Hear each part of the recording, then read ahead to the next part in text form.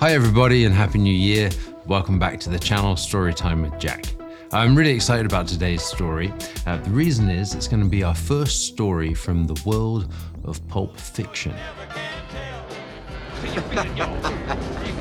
Not that. Pulp fiction magazines were inexpensive fiction magazines that were published on pulp wood paper, poor quality paper that made it cheap for the publisher to make. They were published from about 1895 through to 1950s, and they were known for their quite racy covers. There were sometimes quite controversial pictures on the covers. The covers were actually printed in a higher quality paper stock. They featured very rich, colorful, highly saturated images that would draw people's attention. But the great thing about Pulp Fiction is that they actually gave a lot of writers access to a large audience. In some cases, it gave writers their start. It really gave way to certain genres becoming much more mainstream. One of those genres is science fiction. And the story we're going to read to you today is by a fairly well-known author called H.G. Wells. The story is called The New Accelerator. It was actually first published in 1901 in the Strand magazine. I found it in a pulp fiction archive in the first edition of a pulp fiction magazine called Amazing Stories, published in 1926. And this is a story about a man who has a friend who's a professor who invents a stimulant. I think it's a great story to start the new year. It's a time when a lot of us want to do more things, make more things happen. In some ways, this story feels quite predictive in terms of the risks and also the rewards of such stimulants. Never more relevant than today, certainly ahead of its time. So, tuck yourselves in, get yourselves nice and cozy. I really hope you enjoyed today's story. It's a bit of a longer one, so hopefully you'll enjoy that. And let me read you a nice bedtime story.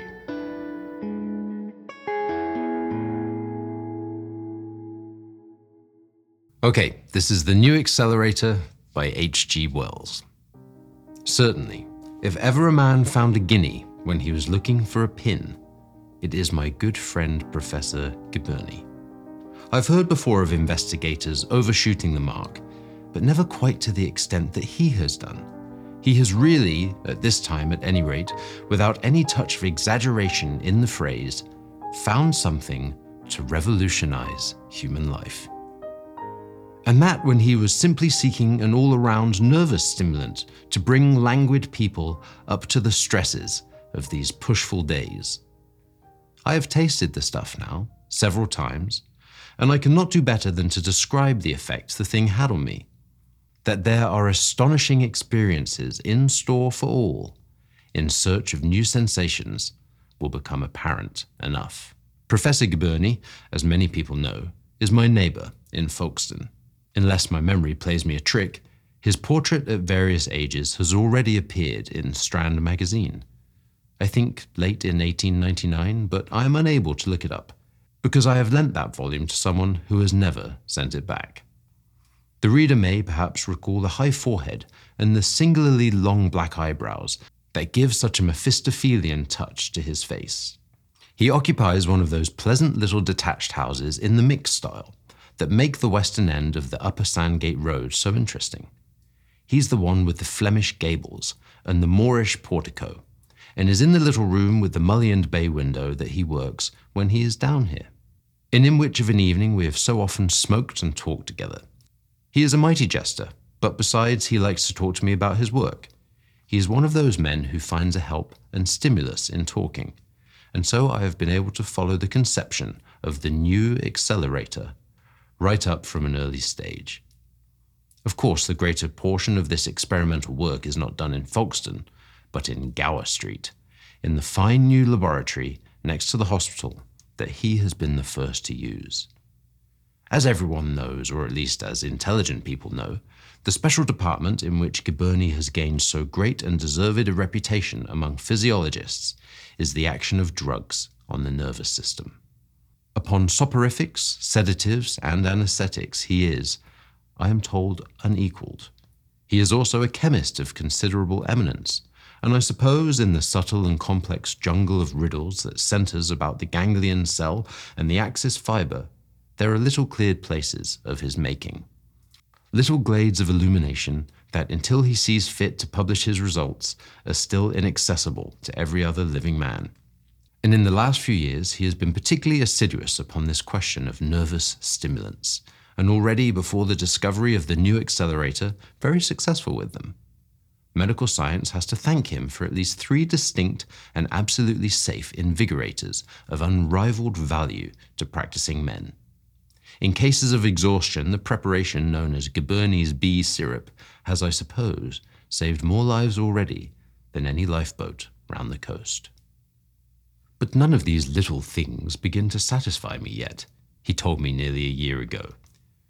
Either they increase the central energy without affecting the nerves, or they simply increase the available energy by lowering the nervous conductivity. And all of them are unequal and local in their operation. One wakes up the heart and the viscera and leaves the brain stupefied. One gets at the brain champagne fashion and does nothing good for the solar plexus. And what I want, if it's an earthly possibility I mean to have, is a stimulant that stimulates all round, that wakes you up for a time from the crown of your head to the tip of your great toe and makes you go 2 or even 3 to everyone else's 1, eh? That's the thing I'm after. It would tire a man, I said. Not a doubt of it. You'd eat double or treble and all that. But just think what the thing would mean. Imagine yourself with a little phial like this. He held up a little bottle of green glass and marked his points with it. And in this precious vial is the power to think twice as fast, twice as quickly, do twice as much work in a given time as you would otherwise do. But is such a thing possible? I believe so. If it isn't, I've wasted my time for a year. These various preparations of the hyperphosphites, for example, seem to show that something of the sort. Even if it was only 1.5 times as fast, it would do. It would do, I said. If you were a statesman in a corner, for example, time rushing up against you, something urgent to be done, hey? He could dose his private secretary, I said, and gain double time. And think if you, for example, wanted to finish a book. Usually, I said, I wish I'd never begun 'em. Or a doctor, driven to death, wants to sit down and think out a case. Or a barrister, or a man cramming for an examination. Worth a guinea a drop, I said, and more to men like that. And in a duel again, said Gibberni, where it all depends on your quickness in pulling the trigger. Or in fencing, I echoed. You see, said Gibberni, if I get it as an all-around thing, it will really do you no harm at all, except perhaps to an infinitesimal degree. It brings you nearer old age. You will just have lived twice to other people's once. I suppose, I meditated. In a duel, it would be fair? Well, that's a question for the seconds, said Gibberni. I harked back further. And do you really think such a thing is possible, I said. As possible, said Gibberni, and glanced at something that went throbbing by the window, as a motor bus. As a matter of fact, he paused, and smiled at me deeply, and tapped slowly on the edge of his desk with the green file. I think I know the stuff. Already I've got something coming. The nervous smile upon his face betrayed the gravity of his revelation. He rarely talked of his actual experimental work unless things were very near the end. And it may be, I shouldn't be surprised. It may even do the thing at a greater rate than twice. It will be a rather big thing, I hazarded. It will be, I think, a rather big thing. But I don't think he quite knew what a big thing it was to be for all that. I remember we had several talks about the stuff after that. The new accelerator, he called it, and his tone about it grew more confident on every occasion. Sometimes he talked nervously of unexpected physiological results its use might have, and then he would get a little unhappy. At others, he was frankly mercenary, and we debated long and anxiously how the preparation might be turned to a commercial account. It's a good thing, said Gibberni, a tremendous thing. I know I'm giving the world something, and I think it only reasonable that we should expect the world to pay. The dignity of science is all very well, but I think somehow I must have the monopoly of the stuff for, say, 10 years. I don't see why all the fun stuff in life should go to the dealers in ham. My own interest in the coming drug certainly did not wane in the time. I've always had a queer little twist towards metaphysics in my mind. I've always been given to paradoxes about space and time, and it seemed to me that Gaburney was really preparing no less than the absolute acceleration of life. Suppose a man repeatedly dosed with such a preparation. He would live an active and record life indeed. But he would be an adult at 11, middle-aged at 25, and by 30 well on the road to senile decay. It seemed to me that so far Gaburney was only going to do for anyone who took his drug exactly what nature had done for the Jews and Orientals, who were men in their teens and aged by 50, and quicker in thought and act than we are all the time. The marvel of drugs has always been, to my mind, you can madden a man, calm a man, make him incredibly strong or alert or a helpless log, quicken his passion and allay that, all by means of drugs. And here was a new miracle to be added to this strange armory of files the doctors use. But Gaburney was far too eager upon his technical points to enter very keenly into my aspect of the question. It was the 7th or 8th of August when he told me the distillation that would decide his failure or success for a time was going forward as we talked. And it was on the 10th that he told me the thing was done, and the new accelerator, a tangible reality in the world. I met him as I was going up the Sandgate Hill towards Folkestone. I think I was going to get my hair cut, and he came hurrying down to meet me. I suppose he was coming to my house to tell me at once of his success. I remember that his eyes were unusually bright and his face flushed, and I noted, even then, the swift alacrity of his step. "It's done," he cried, and gripped my hand, speaking very fast. "It's more than done. Come up to my house and see." "Really?"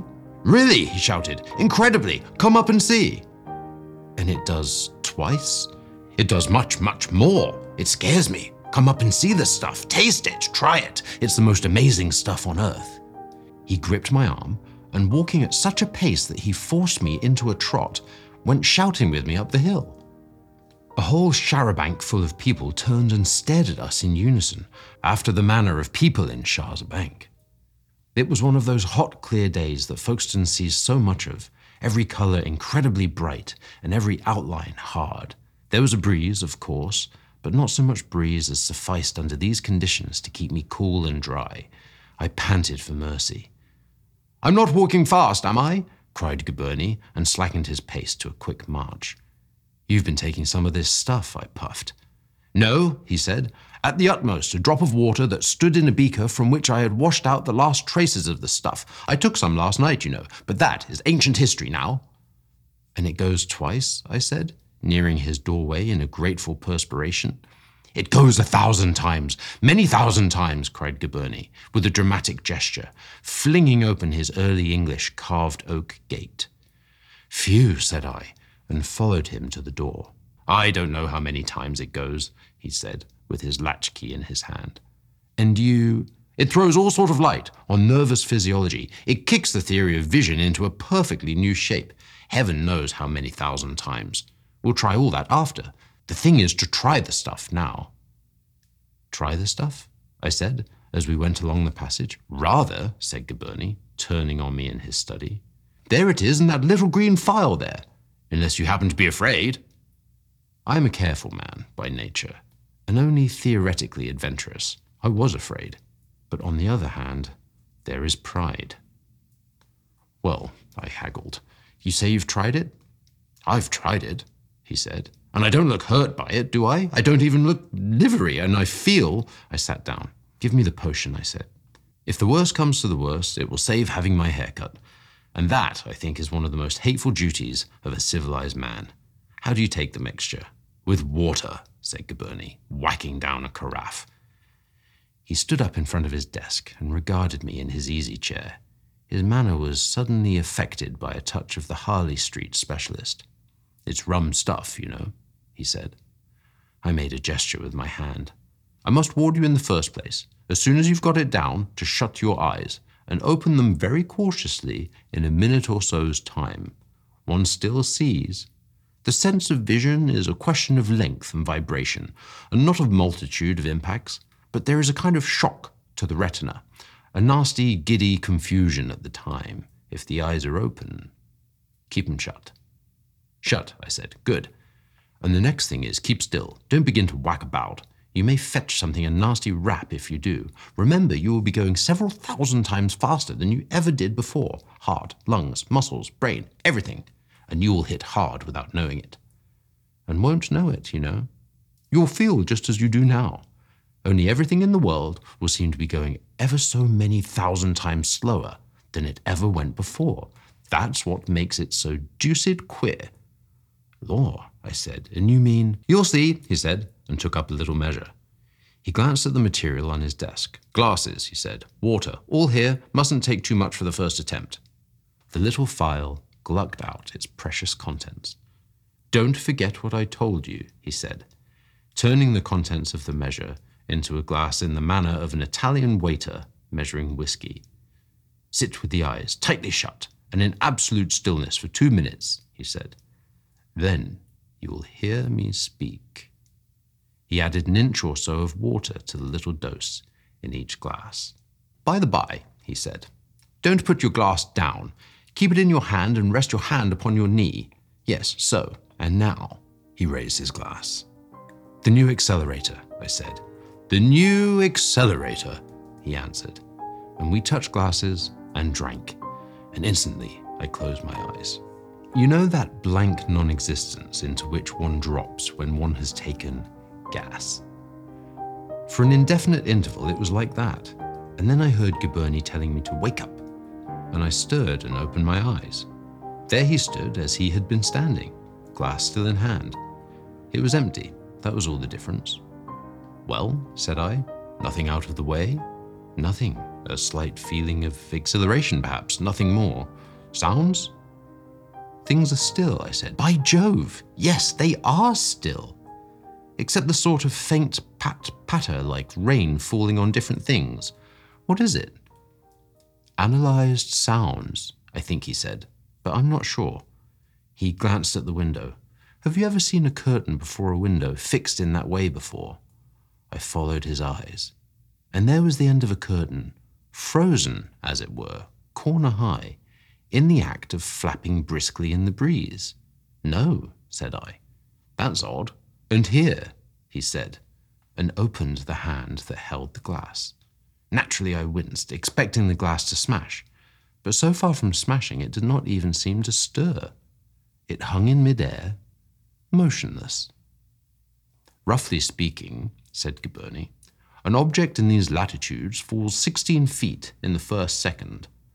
This glass is falling 16 feet in a second now, only you see, it hasn't been falling yet for the 100th part of a second. That gives you some idea of the pace of my accelerator. And he waved his hand round and round, over and under the slowly sinking glass.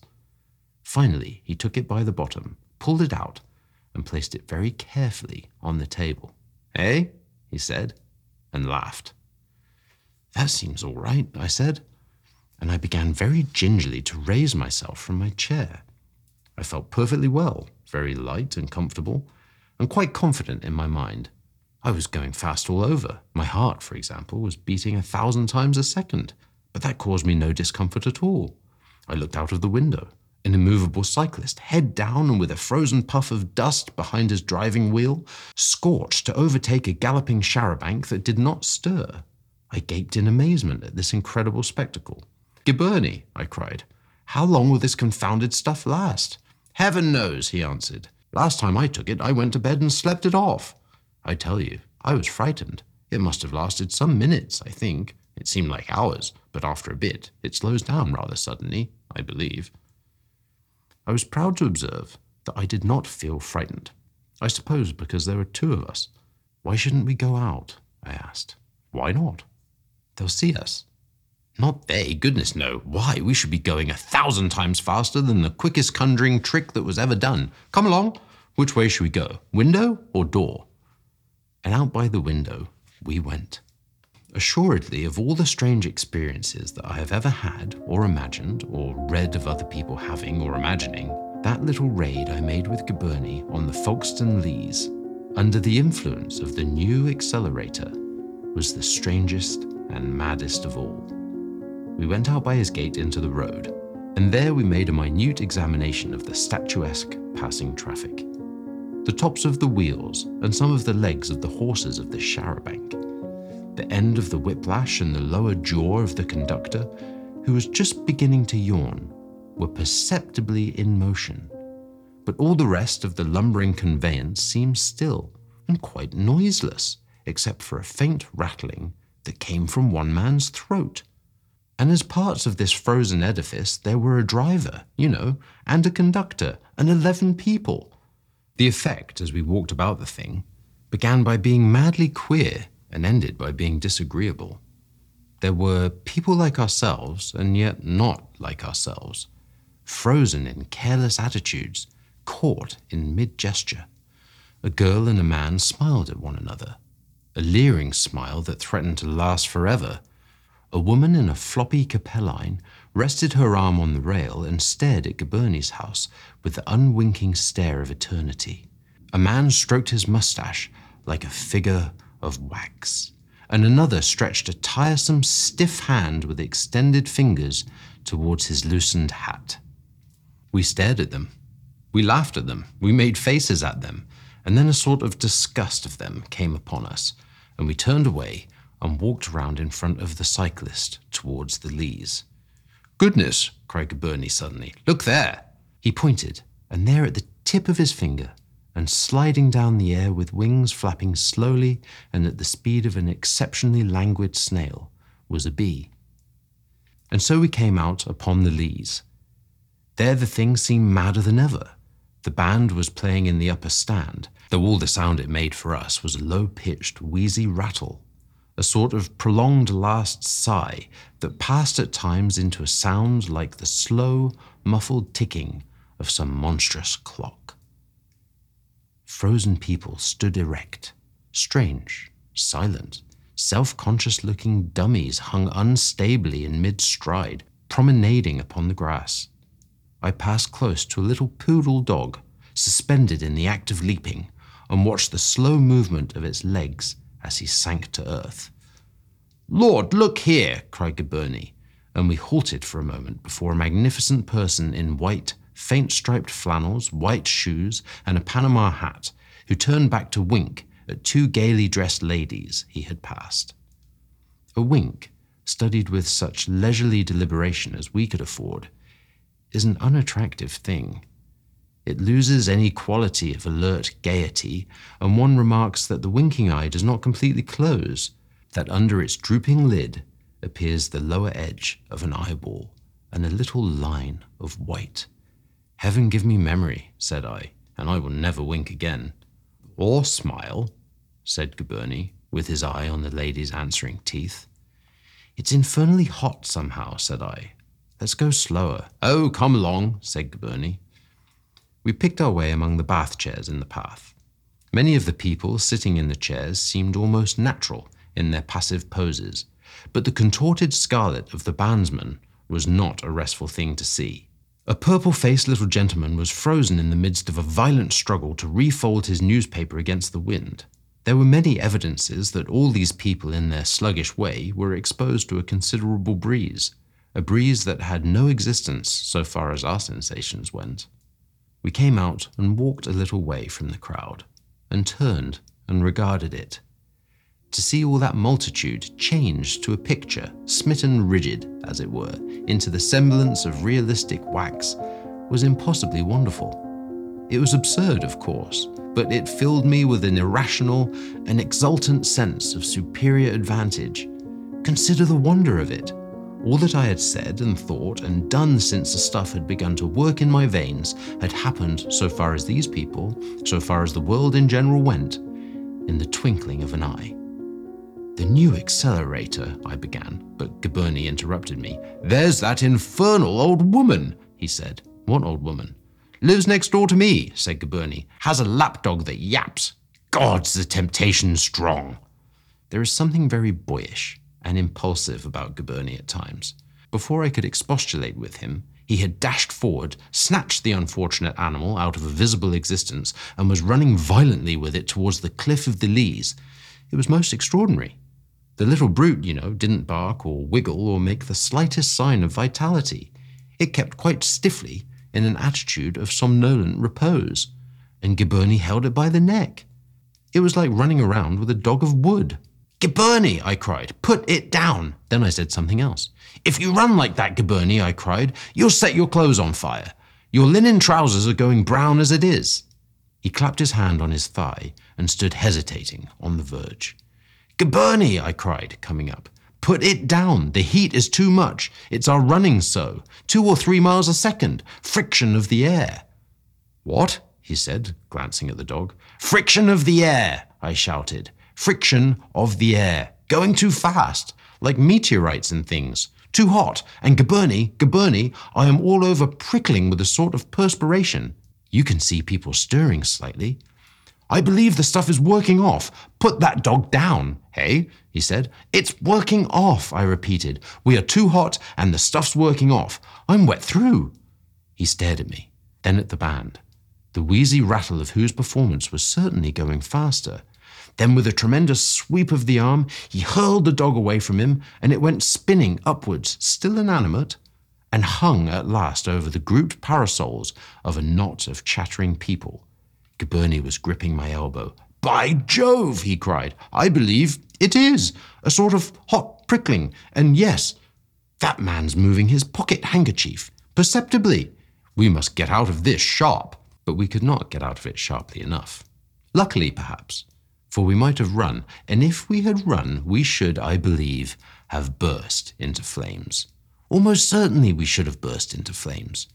We had neither of us thought of that. But before we could even begin to run, the action of the drug had ceased. It was the business of a minute fraction of a second. The effect of the new accelerator passed like the drawing of a curtain, vanished in the moment of a hand.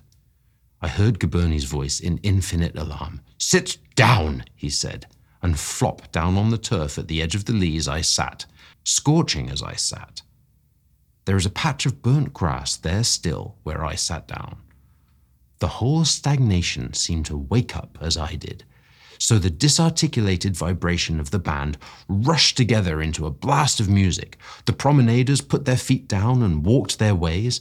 The papers and flags began flapping. Smiles passed into words. The winker finished his wink and went on his way complacently, and all the seated people moved and spoke. The whole world had come alive again, was going as fast as we were, or rather, we were going no faster than the rest of the world. It was like slowing down as one comes into a railway station. Everything seemed to spin around for a second or two. I had the most transient feeling of nausea, and that was all.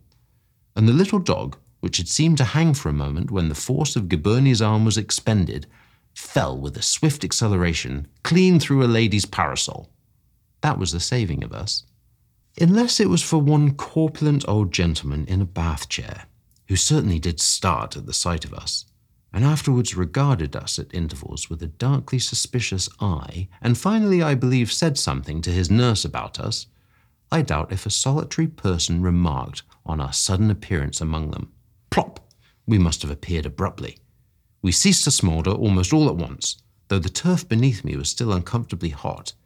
The attention of everyone, including even the Amusements Association band, which on this occasion, for the only time in its history, got out of tune, was arrested by the amazing fact and the still more amazing yapping and uproar caused by the fact that a respectable, overfed lapdog sleeping quietly to the east of the bandstand should suddenly fall through the parasol of a lady on the west, in a slightly singed condition due to the extreme velocity of its movements through the air.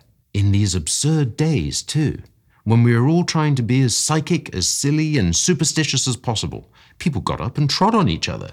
Chairs were overturned. The Leas policeman ran. How the matter settled itself, I do not know. We were much too anxious to disentangle ourselves from the affair and get out of the range of the eye of the old gentleman in the bath chair to make minute inquiries. As soon as we were sufficiently cool and sufficiently recovered from our giddiness and nausea and confusion of mind to do so, we stood up and, skirting the crowd, directed our steps back along the road below the metropole towards Giberney's house. But amidst the din, I heard very distinctly the gentleman who had been sitting beside the lady of the ruptured sunshade using quite unjustifiable threats and language to one of those chair attendants who have Inspector written on their caps. "If you didn't throw the dog," he said, "who did?" The sudden return of movement and familiar noises, and our natural anxiety about ourselves — our clothes were still dreadfully hot, and the front thighs of Giberney's white trousers were scorched a drabbish brown — prevented the minute observations I should have liked to make upon all these things. Indeed, I really made no observations of any scientific value on that return. The bee, of course, had gone. I looked for that cyclist, but he was already out of sight when we came to the upper Sandgate Road, or hidden from us by traffic. The char-a-banc, however, with its people now all alive and stirring, was clattering along at a spanking pace, almost abreast of the nearer church. We noted, however, that the windowsill on which we had stepped in getting out of the house was slightly singed, and that the impressions of our feet on the gravel of the path were unusually deep. So it was I had my first experience of the new Accelerator. Practically, we had been running about and saying and doing all sorts of things in the space of a second or so of time. We had lived half an hour while the band had played, perhaps 2 bars. But the effect it had upon us was that the whole world had stopped for our convenient inspection. Considering all things, and particularly considering our rashness in venturing out of the house, the experience might certainly have been much more disagreeable than it was. It showed, no doubt, that Giberney still has much to learn before his preparation is a manageable convenience, but its practicability it certainly demonstrated beyond all cavil. Since that adventure, he has been steadily bringing its use under control, and I have several times, and without the slightest bad result, taken measured doses under his direction, though I must confess I have not yet ventured abroad again while under its influence. I may mention, for example, that this story has been written at one sitting and without interruption, except for the nibbling of some chocolate, by its means. I began at 6:25, and my watch is now very nearly at the minute past the half hour. The convenience of securing a long, uninterrupted spell of work in the midst of a day full of engagements cannot be exaggerated. Giberney is now working at the quantitative handling of his preparation, with a special reference to its distinctive effects on different types of constitution. He then hopes to find a retarder with which to dilute its present rather excessive potency. The retarder will, of course, have the reverse effect to the accelerator. Used alone, it should enable the patient to spread a few seconds over many hours of ordinary time, and so to maintain an apathetic inaction, a glacier-like absence of alacrity amidst the most animated or irritating surroundings. The two things together must necessarily work an entire revolution in civilized existence. It is the beginning of our escape from that time garment of which Carlyle speaks. And while this accelerator will enable us to concentrate ourselves with tremendous impact upon any moment or occasion that demands our utmost sense and vigor, the retarder will enable us to pass in passive tranquility through infinite hardship and tedium. Perhaps I am a little optimistic about the retarder, which has indeed still to be discovered, but about the accelerator there is no possible sort of doubt whatever. Its appearance on the market in a convenient, controllable, and assimilable form is a matter of the next few months. It will be attainable of all chemists and druggists in small green bottles at a high, but considering its extraordinary qualities, by no means excessive price. Giberney's Nervous Accelerator, it will be called, and he hopes to be able to supply it in 3 strengths, one in 200, one in 900, and one in 2000, distinguished by yellow, pink, and white labels respectively. No doubt its use renders a great number of very extraordinary things possible. For of course, the most remarkable and possibly even criminal proceedings may be effected with impunity by thus dodging, as it were, into the interstices of time. Like all potent preparations, it will be liable to abuse. We have, however, discussed this aspect of the question very thoroughly, and we have decided that this is purely a matter of medical jurisprudence and altogether outside our province. We shall manufacture and sell the accelerator, and as for the consequences, we shall see. Okay, I hope you enjoyed that story from H.G. Wells. I think it's a really fun one. If you did, please like and subscribe and leave a comment down below and share the story with your friends. Hopefully they'll enjoy it too. If you like the story and you want to buy me a coffee, there's a link in the description for that too. So there you have it, an introduction into the wonderful world of pulp fiction. There'll be more stories coming from the pulp fiction world for sure. It really gave some of the best authors around their starts in some instances. Authors like H.G. Wells, Jules Verne and others, they all published in pulp fiction. And so it's great to have access to these short stories today. So thanks very much, Happy New Year, and I'll see you next week for the next story.